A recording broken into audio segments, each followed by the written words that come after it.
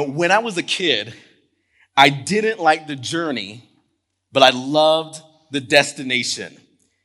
Back in my day when we would go on road trips, look, we didn't have DVD players. We didn't have Netflix. We didn't have YouTube. We didn't even have the option of Spotify or Apple Music. You only had the radio. We didn't have devices or tablets. We didn't have any of that. In fact, we didn't even have space. In fact, my mom and my dad, my older brother, and my younger sister and myself, we would all pile into a car like this. This is a 1985 Plymouth Caravelle. And every time I've looked at this picture this past week, I realized that my childhood was a very long time ago. And I guess I realized I actually grew up in the 1900s. But we would all pile into a car like this on these road trips. And I remember when we were on these road trips, whether they were just for a few minutes, it seemed like the road trip was for hours. And if we were going to travel a couple of hours, it seemed like the road trip was going to take weeks or even months. And then at some point, as the road trip went on, whether it was a short one or a long one, expectedly, and then frequently, and then even repeatedly, we began to ask our parents the question. You guys know what question I'm about to ask? We would ask them the question, are we there yet? And church, I wanted to ask you that same question today. On this journey of life, this journey that we're all on, do you feel like you've arrived? Are you there yet? Maybe kids in the room, maybe right now it seems like on this journey that you're on, it seems like everything is taking forever. And maybe you're asking the question like, when will anything I ever really want actually happen? Maybe teenagers in the room, maybe the journey of life that you're on right now, like as you're asking the question, am I there yet? You're probably thinking, look, I need to speed this thing up. I can't wait to get my driver's license. I can't wait to get out of this house, start my career, maybe become an influencer. And maybe you're looking at speeding this life up. But adults in the room, what about you? When you look at where your life is right now, are you there yet? You may even be asking the question, look, the life that I believe that I want for myself, the life that I even believe God wants for me, why does it seem like I have not yet arrived? Why does it even seem like right now it seems like I'm in a detour? Why does it seem like this detour is even lasting for so long? Today I want to share with you that even though you're not there yet, that there is good news. Because even though you're not there yet at your current destination, there is some destiny. Today we're going to be in Exodus chapter 19. And as we continue to make our way through the Old Testament story that actually happened 3,500 years ago, we're going to continue to see that God's word is living and active.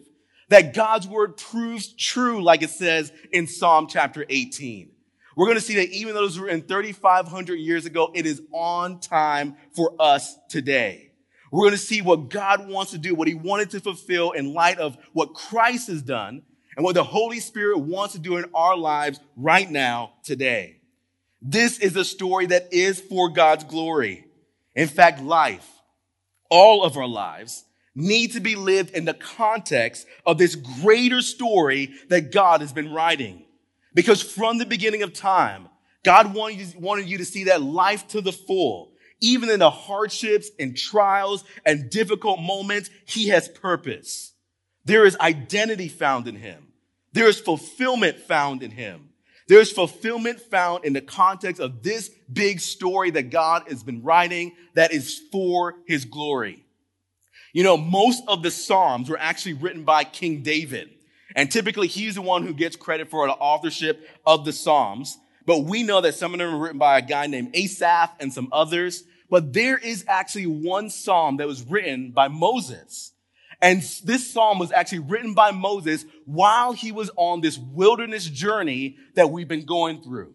And so we're going to just for a moment take a look at Psalm chapter 90. Because during this wilderness journey, Moses wrote this psalm down. And I think it really shed some light on this journey that God has the Israelites on and also has Moses on. And again, even something that he wants us to see today. In Psalm chapter 90, listen to the words that Moses wrote. He says, Lord, you have been our dwelling place in all generations. Before the mountains were brought forth, or ever you had formed the earth and the world. From everlasting to everlasting, you are God. The years of our life are 70, or even by reason of strength, 80. Pause right there for a moment. Look, I know we don't like to talk about life ending, but just think about what Moses says right here. He says, look, typical life, 70 or 80 years old-ish, plus or minus a few years. Again, some of you sitting in a room today, you're not even a quarter of the way there yet. But right now, again, on this journey of life right here, if we know, look, life is going to come to an end right now, like what is going on in your life right now? Like, are you on the right path? Are you heading toward the right destination? Some of you are maybe right in the middle of that. Like, have you taken time to evaluate the journey of life that you've been on and maybe where the rest of it is going? Some of you are on the tail end of that. Getting close to the edge, maybe even over the edge. And even in this season right now, where you're looking at the destination that you believe that God has for you, that he's been calling you to, have you been heading in the right direction? Like sometimes it's good to pause and see where we are so we can determine where we need to go. Moses said, look, life, like 70 or 80 years if reasoned by strength. And he says, yet their span, he says, yet their span is but toil and trouble. They are soon gone and we fly away. He says, who considers the power of your anger and your wrath according to the fear of you? And here in these verses, he says, look, there's a couple of different ways that you can look at life. He says, wherever you're at on this journey of life, he says, you can look at life as saying, look, it is full of toil and trouble. And even in the way that God's responded to me, you can look at it as saying, look, God is responding to me with anger and wrath. And I have this fear of him. And the truth of the matter is, like, if you're on this journey of life without the Lord leading the way, like, you can see that it is full of this toil and trouble, and God is even pouring out his wrath on you. But remember, he said, look, Lord, you have been our dwelling place, which also means that God is a safe place. And when he's leading the way, it is a safe place that you can rest your whole life in. And he says this in verse 12, and this is so important. He says, teach us to number our days, that we may gain a heart of wisdom. So the Lord says, look, we need to number our days. In other words, we need to make these days of life that we're given count. We need to make every single day count. And we do that as we seek and follow the Lord. And he's saying, God, help us every day. If these lives are going to matter, it needs to exist within the bookends of who God is. From everlasting to everlasting, that he is our dwelling place. So these years that we're given, if they are really going to count, if they're really going to matter, the only way to really live this life, to make it to our destination that God wants us to go on, is to see our lives in the light of this greater story that God has been writing. So again, church, I ask you today, have you arrived? Are you there yet? How are you viewing today? Because even right now, at your current destination, where you are right now today, there's destiny, there's purpose. Exodus chapter 19, verse 1. Moses says, on the third new moon, after the people of Israel had gone out of the land of Egypt, on that day they came into the wilderness of Sinai. They set out from Rephidim and came into the wilderness of Sinai. They encamped in the wilderness. There Israel encamped before the mountain. Now today, this Sunday, we're going to look at some lessons from Moses on the mountain. But would you help me announce my first point to the person sitting next to you? Would you tell the person sitting next to you, would you say, look, you're going to make it, but you're not there yet? Look, church, you're going to make it, but you might not be there yet. Look, I know I just read it, but look back again at verses 1 and 2. Look, Moses says, look, on the third new moon, which means that this is a 3-month marker from the time they had left Exodus. 3 months into their wilderness journey, they arrive at this place. So on the third new moon, after the people of Israel had gone out of the land of Egypt, on that day, they came into the wilderness of Sinai. They set out from Rephidim and came into the wilderness of Sinai. And they encamped in the wilderness. There Israel encamped before the mountain. Now, doesn't that just sound repetitive? Like Moses is kind of saying the same thing over and over and over again in just 2 verses of scripture. Now, I know I've highlighted this before, but when you're studying your Bibles, when you're reading God's word, if you see a concept, a command, a scenario, something like this that's repeated and layered like this, whether it's across the whole scripture or whether it's just in a few verses, it's kind of like God is saying, okay, look, pay attention to this. Don't miss this. This is important. And a lot of times people may miss it, but don't miss what I'm trying to say right here in this moment. And see, right here, they had arrived, but they hadn't arrived yet. See, look, their destination was the promised land. It was the land across the Jordan into the land of Canaan. That's where God was going to be leading the people. But yet right here in this moment, we see that they actually arrived at another promised destination that God said he was going to bring them to. Because he had promised that they would arrive right here in Mount Sinai. Exodus chapter 3, verse 12. Look, this is when God is talking to Moses. And it says, look, God said, I will be with you, Moses, and this shall be a sign for you. As God is talking to Moses on Mount Sinai back before he delivers the people out of Egypt, God says, look, this will be a sign for you that I've sent you, that when you have brought the people out of Egypt, you shall serve God on this mountain, which means that they were going to arrive right here at this point. See, God promised that they would come here, but they were also not yet to the promised land. But 3 months into their journey, another promise is fulfilled by God. Think about that for a moment.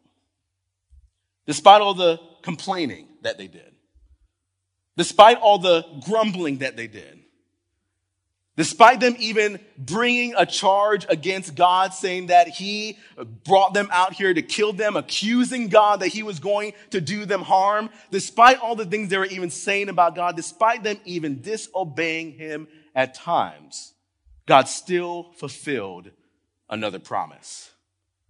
And even though they weren't to their promised spot yet, God brought them to another place to mark this moment, to say that he is the one who's going to fulfill the things that he has said.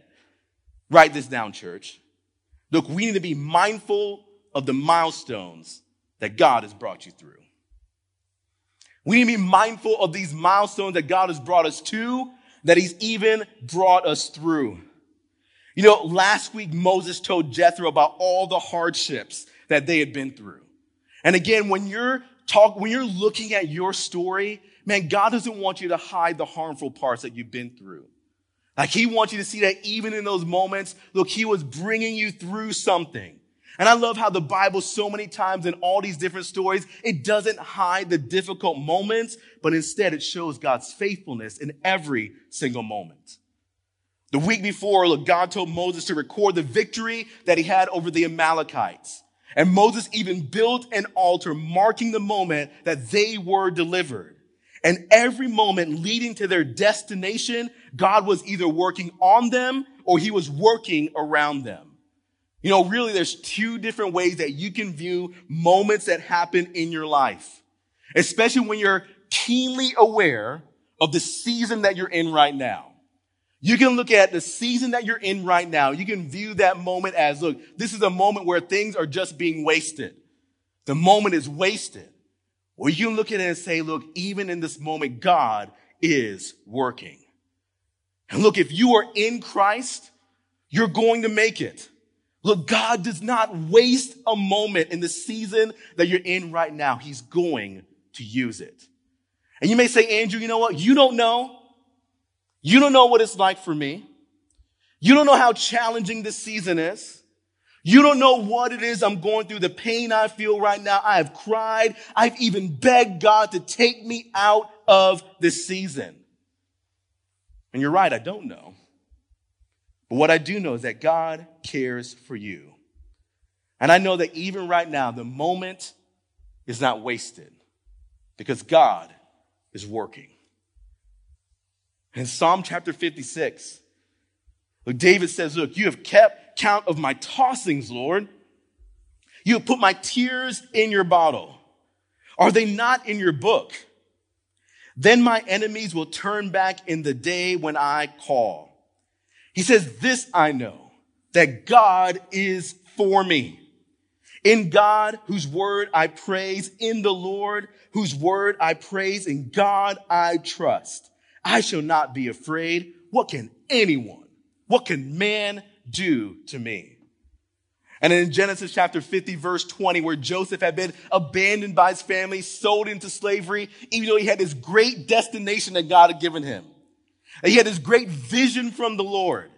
But he had been abandoned by his family, sold into slavery. And then even in that moment, he was thrown into prison. And it wasn't after he had been on this destination that seemed like it was full of detours that he turned around and he said, look, what other people meant for evil against me, God meant it for good.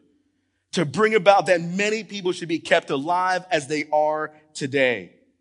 And many of you know Romans chapter 8, verse 28. You might even have it on a t-shirt or a coffee mug, where it says that we know that for those who love God, all things, every single moment work together for good, for those who are called according to his purpose. Philippians chapter 1, verse 6. Paul says, look, I am sure of this. I am confident of this, that he who began a good work in you will bring it to completion at the day of Jesus Christ. Look, church, you're going to make it. You may not be there yet, but don't quit. Don't give up on God. He's not going to give up on you. He is with you. He will not waste a moment because even right now, he is working. You're going to make it. You just have not arrived quite yet. Second lesson we see here from the mountain, from Moses on the mountain, is that, yes, if we're on this journey with the Lord, and even though we may not be at our final destination yet, the next thing that we need to do is that we need to humble ourselves before God so we can actually become who we are. Church, we need to humble ourselves before the Lord so we can actually become who we are. So God brings them to this place that he promised that he would bring them to. And the nation of Israel encamps around this mountain. And listen to how the story continues in verse 3. It says, while Moses went up to God, the Lord called to him out of the mountain, saying, thus you shall say to the house of Jacob, and tell the people of Israel, you yourselves have seen what I did to the Egyptians, and how I bore you on eagle's wings, and brought you to myself. Now, therefore, if you will indeed obey my voice and keep my covenant, you shall be my treasured possession among all the peoples, for all the earth is mine, and you shall be to me a kingdom of priests and a holy nation. These are the words that you shall speak to the people of Israel. Look, when we're talking about becoming who we are, when we're talking about becoming who we really are, it begins with humbling ourselves before God. That's what God does at the beginning of this section. In fact, here's a couple of things what God actually does as he's preparing the people to humble themselves before him. So what God does, first thing, he makes salvation clear. He makes it crystal clear. You know, back in verse 4, he says, look, you yourselves have seen what I did to the Egyptians and how I bore you on eagle's wings and brought you to myself. Look, God says to Moses to tell the people, remember how I brought you out on eagle's wings and brought you to myself. Again, church, time and time and time again throughout the entire book of Exodus, here's another thing that God keeps repeating and he keeps layering, saying over and over and over again. And he uses this language and he reminds the people again that he is their deliverer. He is the one that saved them out of bondage and slavery. That he is the one who brought them out. He is the one who saves them. Again, it's this picture. It is this demonstration of God's sovereign grace and his deliverance for his people. And again, as we've been going through this series, we've been trying to make this connection with the Old Testament history and with our New Testament reality. Again, here is this picture that Jesus himself would come to pay the price for our sins. There was no other way. We were in the bondage of sin, but Jesus came. He died on the cross and he bodily rose from the dead, making a way that we could be forgiven, that we could have hope, that we could even have an eternity. It was only through Christ. He is the one who has made salvation crystal clear. But see, God also makes himself known. Not only does he show that he's the one that saves them and delivers them, but he makes himself known. Listen to what it says here in verse 16. It says, on the morning of the third day, there were thunders and lightnings and a thick cloud on the mountain and a very loud trumpet blast, so that all the people in the camp, they trembled. Then Moses brought the people out of the camp to meet God, and they took their stand at the foot of the mountain. Now Mount Sinai was wrapped in smoke because the Lord had descended on it in fire. The smoke of it went up like the smoke of a kiln, and the whole mountain trembled greatly. And as the sound of the trumpet grew louder and louder, Moses spoke, and God answered him in thunder. The Lord came down on the mountain to the top of the mountain. Man, God puts on this incredible display of how awesome and how holy he is. He puts on this display of his presence and his power in front of the people. He makes himself known on the mountain, that his presence is with them, but yet they are supposed to have this holy fear, this respect of him. And it's a reminder for us that we need to have this reverent fear, this holy fear of God. Even though his presence is close to us, we still have this reverent respect and worship of him. But not only does God make himself known here, he also reminds us and he makes this story all about him. Again, church, this whole story is for his glory. Our life story will only make sense if it's in the bookends of everlasting to everlasting. Here, God says, look, all the earth is mine. Everything on the earth, I own it anyway. So you need to see him for who he is. And this great, incredible display of his power and his godness is on display. He reminds us that this story is all about him. So that's what God did. But what were the people to do? What should even we do? Well, again, he makes it so simple. He says, look, obey God and keep his commands. Obey him and keep his commands. Look in verse 5, he says, now therefore, if you will indeed obey my voice and keep my covenant, you shall be my treasured possession among all the peoples. For all the earth is mine, and you shall be to me a kingdom of priests and a holy nation. These are the words that you are to speak to the people of Israel. So Moses came in verse 7. So Moses came and called the elders of the people and set before them all these words that the Lord had commanded him. And all the people answered together and said, look, all that the Lord has spoken, we will do. And Moses reported the words of the people to the Lord. And the Lord said to Moses, look, behold, I'm coming to you in a thick cloud, that the people may hear when I speak to you, and that they may believe you forever. And then when Moses told the words of the people to the Lord said to Moses, so go to the people, consecrate them today and tomorrow. Let them wash their garments and be ready for the third day. For on the third day, the Lord will come down on Mount Sinai in the sight of all the people. And you shall set limits for the people all around, saying, take care to not go up into the mountain or even touch the edge of it. Whoever touches the mountain shall be put to death. No hand shall touch him, but he shall be stoned or shot. Whether beast or man, he shall not live. Look, the people were supposed to consecrate themselves, obey God, and follow his commands. Humbling themselves before God means that we are actually even supposed to do the same. Look, you probably won't step out of church today and see God descending on a cloud on the high-rise bridge, okay, and telling you what to do. That probably won't happen today. But God has given us his word. And this example right here to the Israelites is a reminder that God has given us his word, and we are to take serious the commands of the Lord.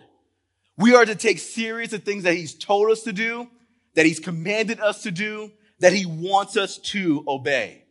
And you may even say, look, it seems so harsh that if they even came near the edge of the mountain, that they were going to be stoned or even shot, that they were going to be killed. But again, church, it's just a reminder that we need to take seriously the things that God has called us and commanded us to do. And that wasn't just for them 3,500 years ago. That's for us today in 2023. You know, there's this story where back during medieval times, the times where knights were still around, that as Christianity was kind of growing in influence and even popularity, that these knights, they were getting baptized in droves, saying that they were trusting Jesus, following him, and they were getting baptized in droves. And what they would do is that when they were getting baptized, don't worry, this is not a real sword, okay? This is a toy from my house. But what they would do, when they would get baptized, they would go under the water, but they would hold their sword above the water.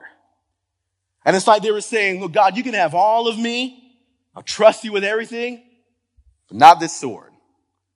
God, I still want to be able to do whatever I want with this sword, to kill whoever I want, to exact justice in the way that I've been given the power to by the government. Like I want to be able to still do whatever I want with this sword. So God, you can have all of me, but not this, because I still want control of this.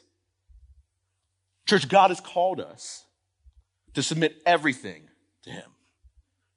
So is there something right now that you still have in your life where you say, God, you can have all of me, but not this?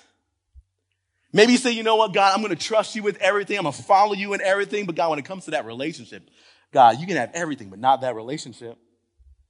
God, I still want control of that. I still want to do whatever I want when it comes to that. Maybe you say, God, everything is yours, okay? I'm going to trust you with everything, follow you in everything, trust your commands. Wherever you go, I'll go. However you're calling me to do, I'm going to lead and follow. And God, I'm going to trust you. I'm going to submit everything to you, God, except for what I'm scrolling on my phone and the video games that I'm playing. God, accept that. God, I want to be able to scroll wherever I want, play as many hours as I want. God, I want to just do those things, okay? Like you can have everything else, but not that. Maybe you say, God, everything in my life I'm going to trust you with, follow you with, take your commands, God, except when it comes to actually loving my wife the way that Christ has said to love the church. God, she is difficult sometimes. You can have everything, but I still want to be able to do all my hobbies by myself. God, I can ignore her in some things. You can have everything, but God, I don't know if I need to follow you in that. Or maybe it's even, God, you said that you need to submit to your husband out of reverence for Christ. Again, God, you can have everything, but when it comes to submitting to my husband out of reverence for Christ, like, I don't know if you even really meant that. God, you know how challenging that is? Or maybe say, God, you know what? You can have every single thing except when it comes to my wallet. Look, Lord, I know you say that we are to be good stewards. All the earth is yours, right? You own it all anyway. And I need to even submit my finances and my future to you. But God, do you know there's a recession coming? God, I need control of that. You can have everything else I'll follow you in except that one thing. Church, what is that one thing? What is that one thing that you need to even submit to the Lord to say, God, in everything I'm going to obey you. God, in everything I'm going to follow your commandments in. God, in every single thing I'm going to trust your covenant and what you've called us to do. Church, what is that one thing that you still will not trust and give to the Lord? And I know, look, God is going to give us grace upon grace like he always does, and mercy upon mercy, but he wants us to know that he wants us to take seriously following the things that he said. He doesn't just want 90% of you. He wants all of you. He wants you to submit every single aspect of your life to him. God shows us who he is. He even shows us what we must do. But another good thing that he shows the people of Israel right here, and this is so good, he shows them who they're going to become. He shows them who they are. Listen to how it continues here in verse 5. Now, therefore, if you will indeed obey my voice and keep my covenant. So it's conditional. But God says, if you do this, you surrender to him, you obey him. He says, if you will indeed obey my voice and keep my covenant, he says, you shall be my treasured possession among all the peoples. For all the earth is mine. He says, you shall be a kingdom of priests, a holy nation. These are the words that you need to speak to them. You know, it's so interesting to note that when God says all the earth is mine, it's a reference to, look, no other God or person can take claim to identifying these people. No other God can take claim to the things that he's even given them. He's saying, look, everything that you are, everything that I'm giving you, it belongs to the Lord. So it dismisses any claim that any other God could have over them or what it is that God has given them. And he's saying, look, if you do these things, he's saying that you will become a treasured possession. Church, this is a reminder that God loves you. He values you. He treasures you. Again, I don't care what anyone else has said about you. The God of the universe, the one who is King of kings and Lord of lords, the one whose name is above every other name. He looks at you. He looks at me. He looks at you despite our sin and our shortcomings, despite our failures. He looks at us and he says that you will be my treasured possession. He loves you. He values you. But not only that, he says, look, you're going to be a holy nation. Man, he's saying that in this, look, he's going to set you apart. That your identity in him is now found when you are seeking to be conformed to the image of Christ. To be holy as he is holy. Look, it is a call for the believer to trust that God is going to work his sanctifying process. Look, notice he didn't say, look, the Egyptians are going to be a holy nation. He's looking at his people. The people who are trusting him and following him. And he's saying, you're going to be a holy nation. You know, so many times we want the rest of the world to be holy and to follow God's commands and to trust him. But again, it begins with us. Are you letting God work his sanctifying process in you today? Not just back when the journey first began, but right now, today. Are you continuing down the path of seeking holiness, letting God wash that sin out of you? And even though we try to hold on to it, letting him pull it away again so you can be conformed to the image of Christ. Then he also says, look, you're going to be a kingdom of priests. And this is a call for us to be Christ's ambassadors and his ministers. It's the reminder that we, the children of Israel, are going to be his witnesses to the other nations. It's the same thing for us today, that we are called to be his ambassadors. You know, fast forward 1,500 years, and the Apostle Peter, under the inspiration of the Holy Spirit, would take this same passage and he would apply it to the church. And again, church, this is something that God has been repeating back from Exodus all the way to the first century when the church started, and even today. And again, he's saying, look, when these things are continued, when he repeats these concepts, layers these concepts, he's saying, look, don't miss this. It's so important. Listen to what Peter writes in 1 Peter chapter 2, starting in verse 1. And I know it's going to be a lot, but see the connection. Do you see the connection that God made from Exodus all the way to 1 Peter to right here today? Peter says, look, so put away all malice and all deceit and hypocrisy and envy and all slander. Like newborn infants, long for the pure spiritual milk, that by it you may grow up into salvation, if indeed you have tasted that the Lord is good. Has anyone tasted and seen that the Lord is good? He says, as you come to him, a living stone rejected by men, but in the sight of God, chosen and precious. You yourselves, like a living stone, are being built up as a spiritual house, to be a holy priesthood, to offer spiritual sacrifices acceptable to God through Jesus Christ. They stumble because they disobeyed the word of God, as they were destined to do.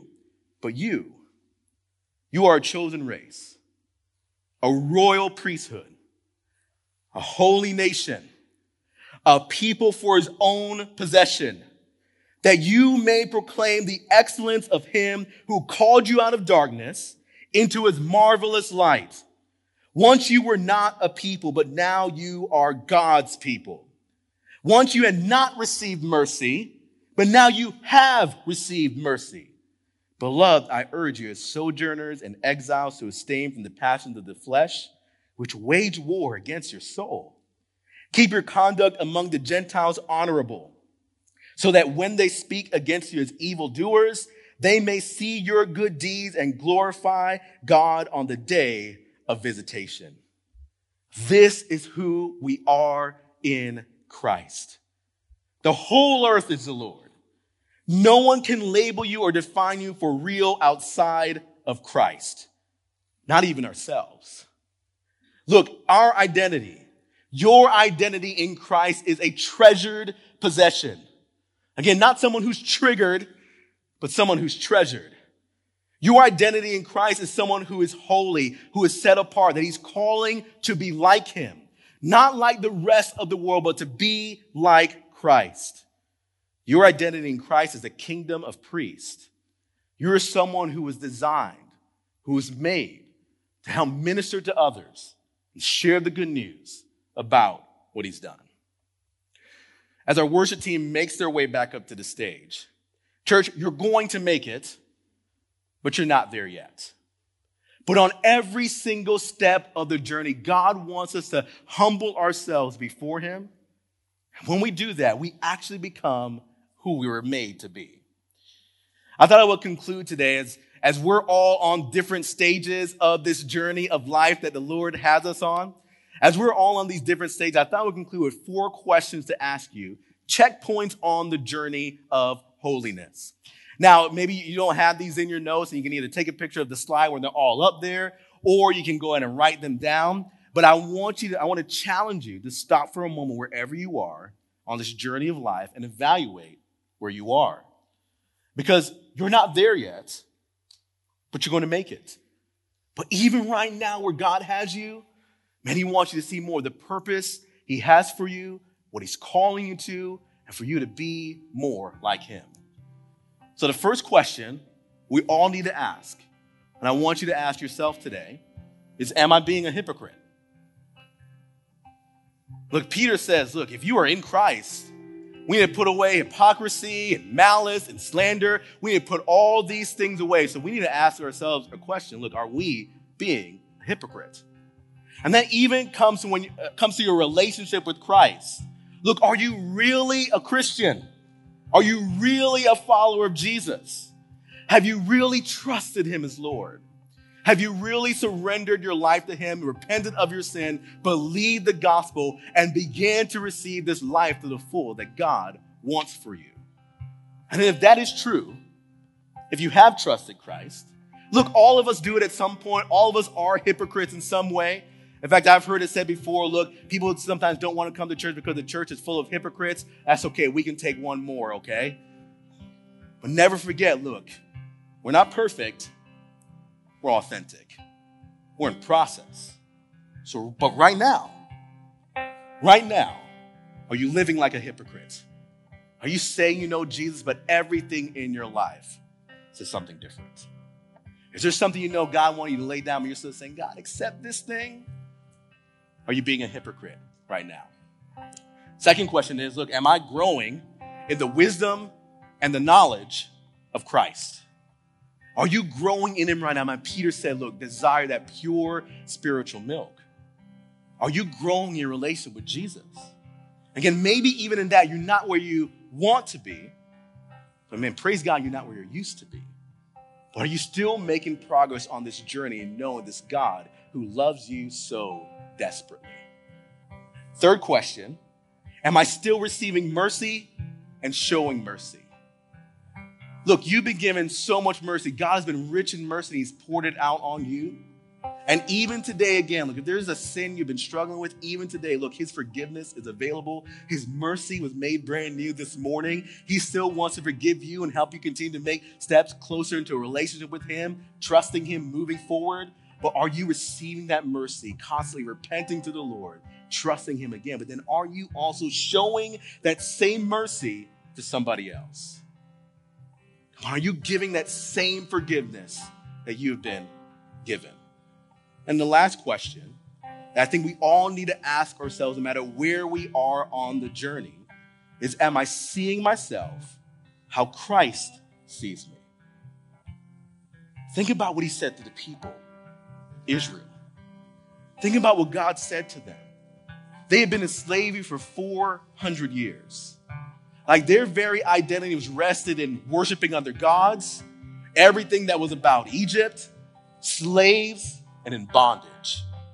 But then the Lord set them free. And he's saying, look, that's who you were, but that's not who you are anymore. Right now, you are a treasured possession. Right now, you're going to be a holy nation, a kingdom of priests. Church, let me just remind you again. Look, you are not what was done to you, but you are what the Savior did for you. Look, you are not defined by your sin, but now you are defined by Christ. Look, you are not a mess, even though it may feel like life is messy right now, but Ephesians chapter 2, verse 10 says that you are a masterpiece. Literally a piece of poetry that God is writing. Right now, you have a new identity that is in Christ. You are his ambassador. You are not a victim, even though so many people try to label you that way. You are more than a conqueror in Christ. That is who you are. Are you seeing yourself the way that Christ now sees you? Church, you may not be there yet, but you're going to make it. But right now, would you humble yourselves before God so you can become who you really are? Father God, I thank you, Lord, for your word. And I thank you again, Lord, that even though this was written 3,500 years ago, Lord, it is on time for us today. God, may we become the people that you want us to become. God, no other person in this world, God, the world itself doesn't get to label who we are anymore. When we are in Christ, Lord, it's you. You are our God. You are the one who is above it all. God, you're the one who owns everything. All the earth is yours. And to think, God, you choose to be in relationship with us, or to call us a treasured possession, or to think that your thoughts of us outnumber the grains of sand. God, why would you do that? But God, may it become our identity, a treasured possession by the Lord, a kingdom of priests that ministers to people and loves people, a holy nation that's being conformed to the image of Christ. God, we love you. And God, help us to trust you with everything. Not just 90%, not even 99%, but Lord, everything. God, we want it to be yours. In Jesus' name.